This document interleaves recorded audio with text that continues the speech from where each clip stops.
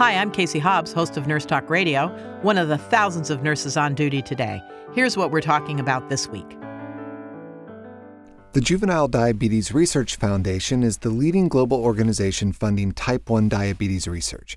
Millions of people around the world live with type 1 diabetes, a life-threatening autoimmune disease that strikes both children and adults. There's no way to prevent it, and at present, no cure. JDRF works every day to change this by amassing grassroots support, deep scientific knowledge, and strong industry and academic partnerships to fund research. JDRF funds research that transforms the lives of people with type 1 diabetes. Current research includes artificial pancreas, glucose control and prevention, restoration and complications. Today we'll talk about a breakthrough therapy called encapsulation. We have the good fortune of having Dr. Julia Greenstein with us to explain this therapy. Dr. Greenstein serves JDRF as the Vice President of the Discovery Research, which includes early-stage programs across the JDRF portfolio.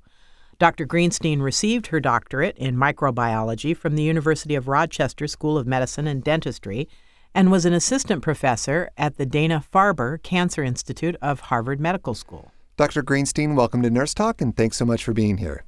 Thank you. So let's get right to it, Dr. Greenstein. What is encapsulation?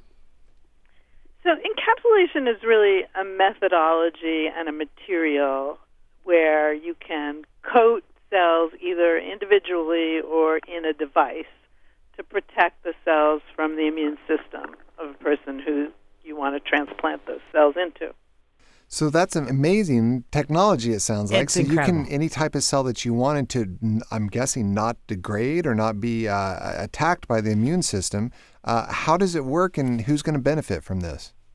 Well, I mean, it could benefit a lot of approaches in medicine. The JDRF interest is to replace the insulin-secreting beta cells for a person who has type 1 diabetes. I find this so incredible. So the cells in the encapsulation continue to divide and grow. Is that right? Well, the kind of cells that we're interested in don't divide. They're called terminally differentiated cells. But theoretically, if you put a dividing cell in, they could divide. You want to keep them healthy and safe, so you want them to get nutrients through the pores in the capsule and do whatever function they do. And in our case, again, it's about secreting insulin.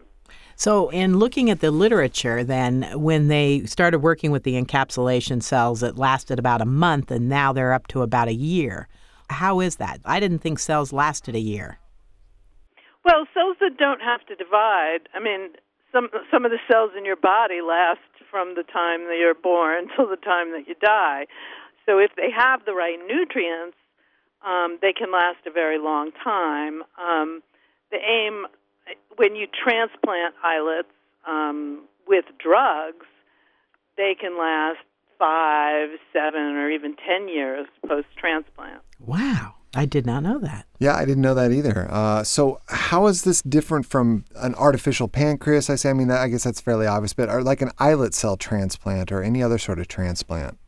The islet cell transplant can effectively reverse diabetes in a person with type 1 diabetes, but it's at the cost of having to take chronic immunosuppressive drugs, just like if you had a heart or a kidney transplant. Okay.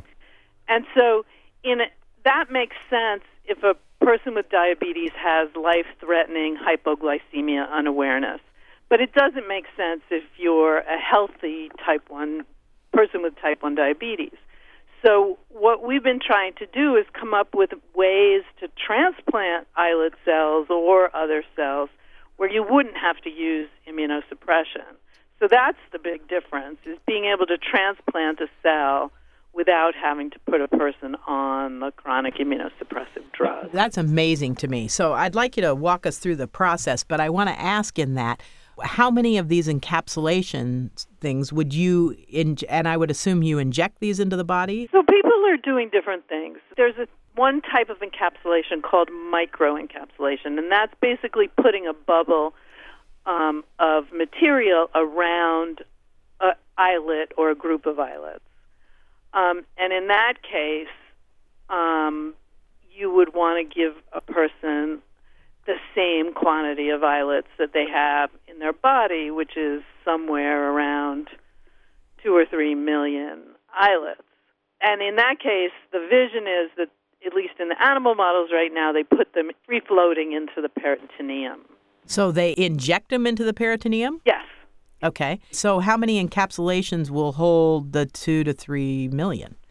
Well, it might be, depending on the density you want to put in the bubble, it may be something like that. It's basically less than a teaspoon of volume, so it might sound like a lot, but it's only a tiny little bit.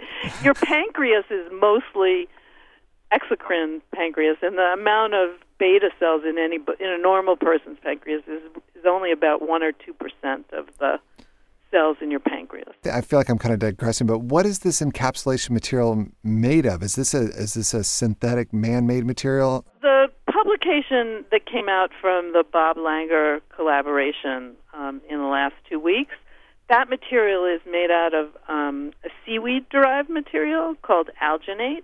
So it comes from a brown seaweed, and then it's chemically modified to make it more biocompatible. And those are used for this microencapsulation approach.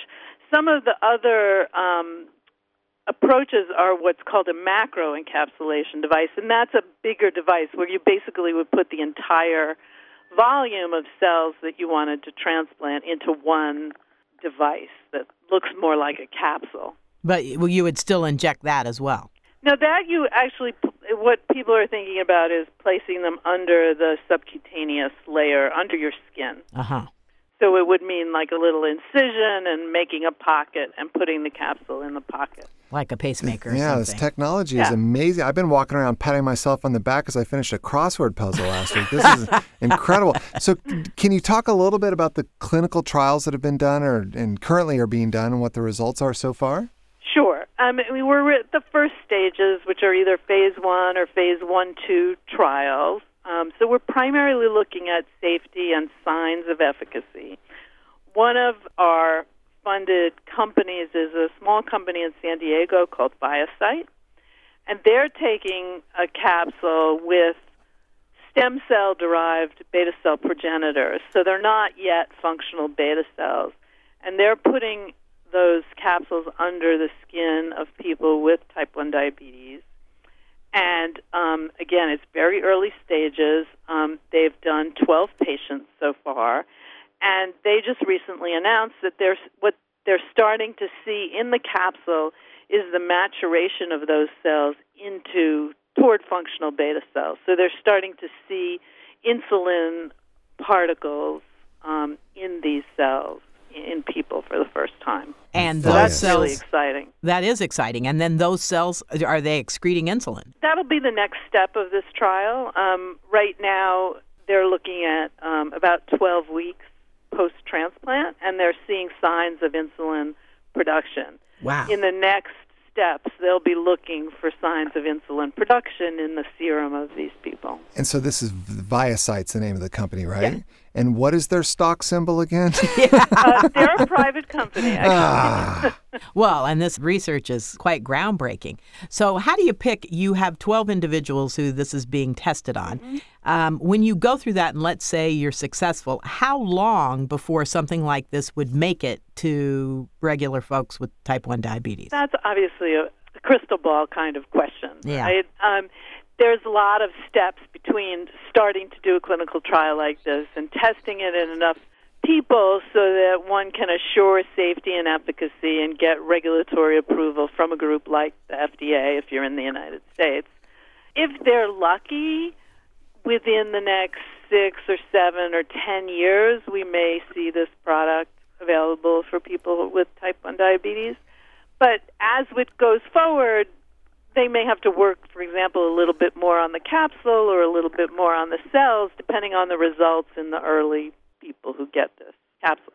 And the criteria for people that get in the trials, what I would assume you want a fairly healthy type 1, somebody with type 1. Right now it is a fairly healthy type 1 population. Somebody with established type 1 diabetes. You start in adults, and right now that's the target population. And I would imagine that people who are already having complications from type 1 diabetes aren't going to be in these trials. Not in these first few trials. Right. When are the next trials coming up? I guess it depends on if these trial 1 and 1A are successful, yeah? That's right. And the next step in this trial will be to increase the number of cells that they put in the capsule, right? So the FDA asked them to start with a very low number to show safety of the procedure and safety of the exposure to a potentially low number of the cells, and then their aim will be to increase the number of cells so that they can start to see function of the cells that are in the capsule. Incredible. This research is just incredible. Now, for people with type 1 diabetes now, are we just the same protocols that we're doing as injecting insulin or an insulin pump or something like that? Is there anything else for these folks? I mean, current therapies, are getting better and better, and the pumps and the continuous glucose monitor technology is getting better. We've seen some changes in the types of insulin that are available, and we're also seeing some use of what we call adjunct therapies, similar to what type 2 diabetics get treated with. There is some adjunct therapies that make it easier to maintain level of glucose control. Fascinating. Amazing. And this research came about, I'm just curious, a while ago about the gene splicing. So did that technology help this? Not yet. Actually, in fact, JDRF just put out a request for proposals for scientists to combine these two approaches. So the reason that you have this encapsulation requirement is because of the immune recognition of these cells, both because people with type 1 have an autoimmune response, but they're also foreign tissue, just like a kidney transplant between two people. Right. And so if we can use the genetic editing technology, we think that we can decrease what we consider the immune barrier and make it simpler to find the right encapsulation technology. So we think that over time they'll complement one another.